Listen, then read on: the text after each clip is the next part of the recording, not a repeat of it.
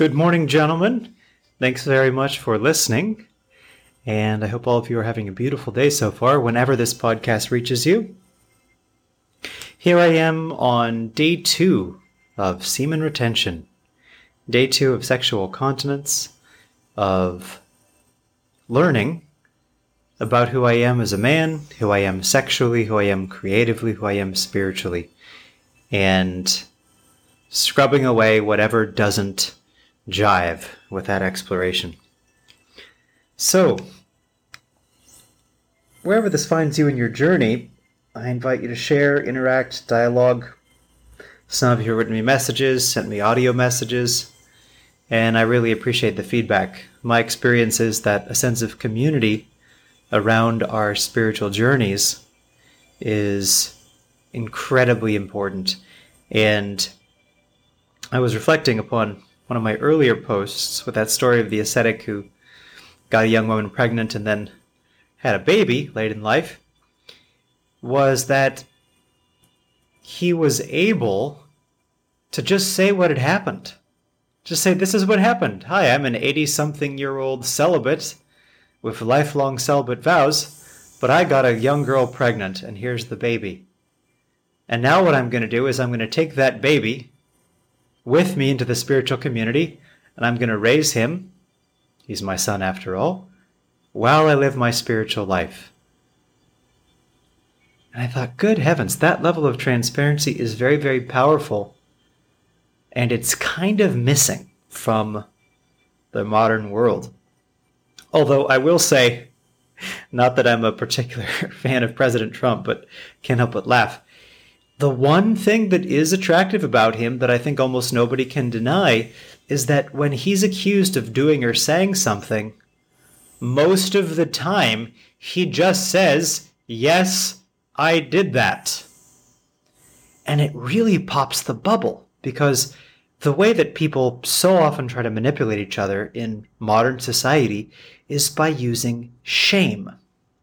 They try to imply, oh, you should be ashamed of this, or we already feel ashamed so we don't say something that we really have to say, or they just come out and say you ought to be ashamed of yourself, or whatever it is.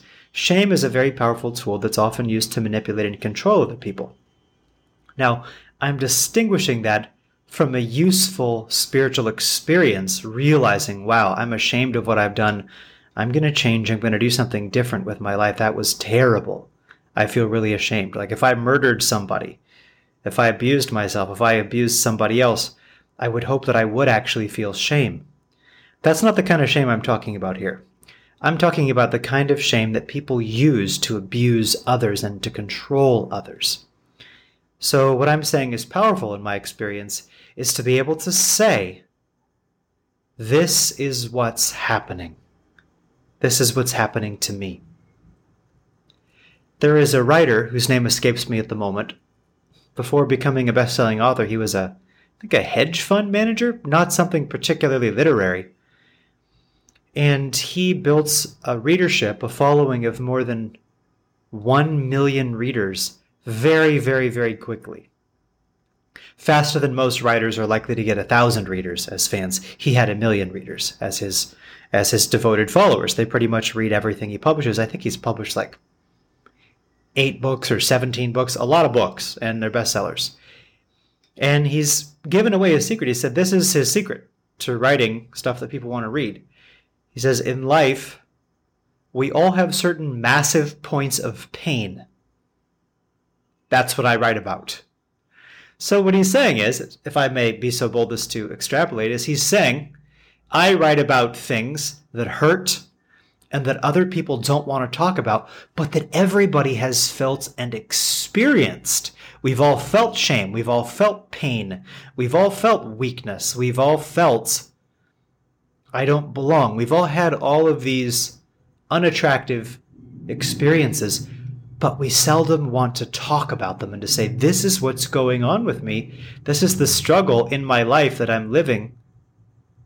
And when we do, it gives us access to tremendous power. So that's my suggestion to all of you, is that building a sense of community around our spiritual journey is one of the most powerful elements that we can offer ourselves. Now, there may be some spiritual rock stars who are able to achieve great things spiritually seemingly on their own. But if we dig deeper, we always find there was always a community, even though we may not have seen that community. There may have been a spiritual guide or consultant in the area. There may have been a 12-step program.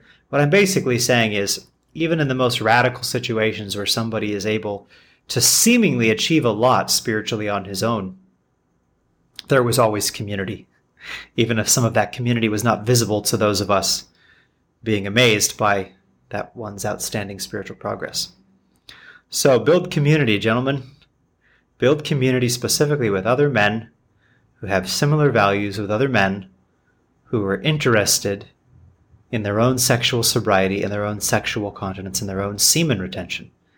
Now, let me talk a little bit about ejaculation and orgasm. I like to talk about, or to be able to talk about, my addictions, and I will say that one of my addictions in this life is ejaculation. Orgasm is another addiction.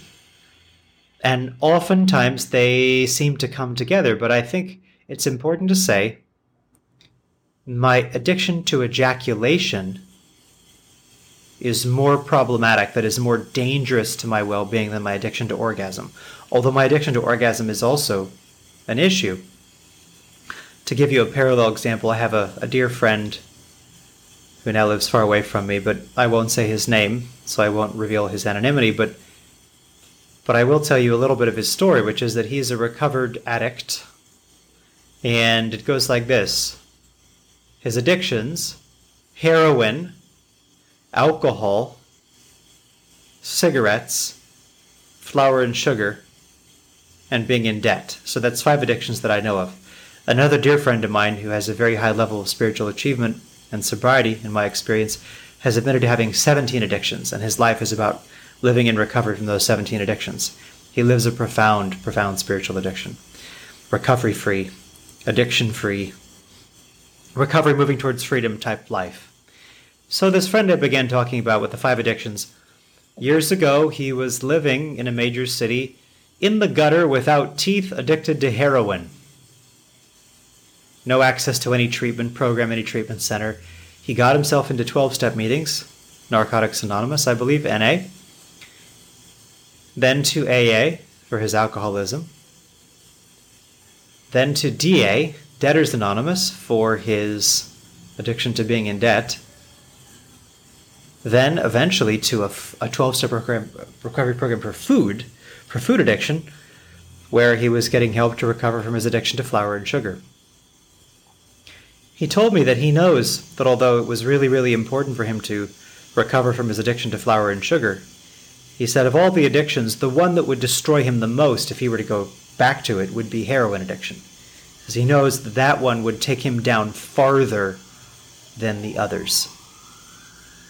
So in that sense, I'm distinguishing the difference between my addiction to ejaculation and my addiction to orgasm. I would assert that my addiction to ejaculation is more detrimental to my well-being because it has me go for something that is more disempowering than is orgasm.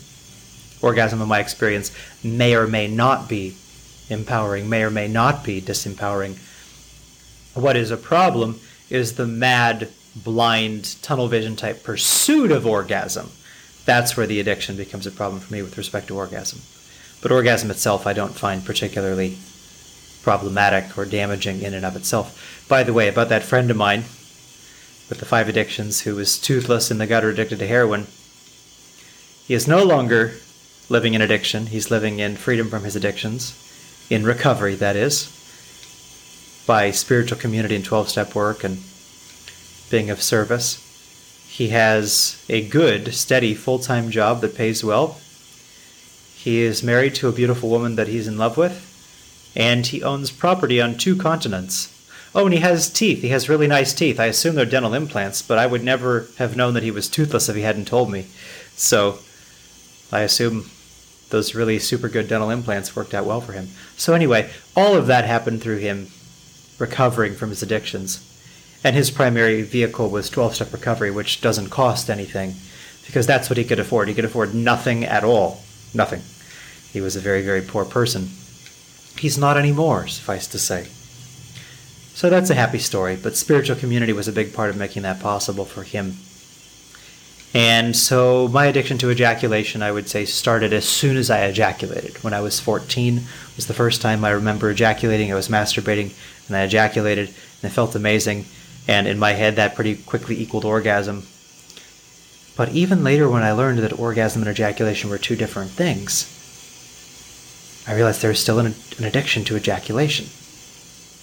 And so that's something I'm just being with today. But here I am saying, hey, I'm addicted to ejaculation. That doesn't mean I have to ejaculate.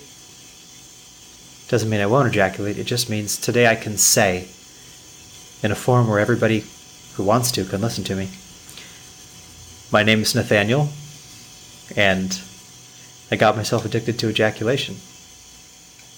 But I don't have to live under the thumb of that addiction today. I have access to freedom. Thanks be to God, and thanks to all of you who are willing to connect and be a supportive community around our living lives of love, of sobriety, of sexual continence. Thanks very much for listening, and much love.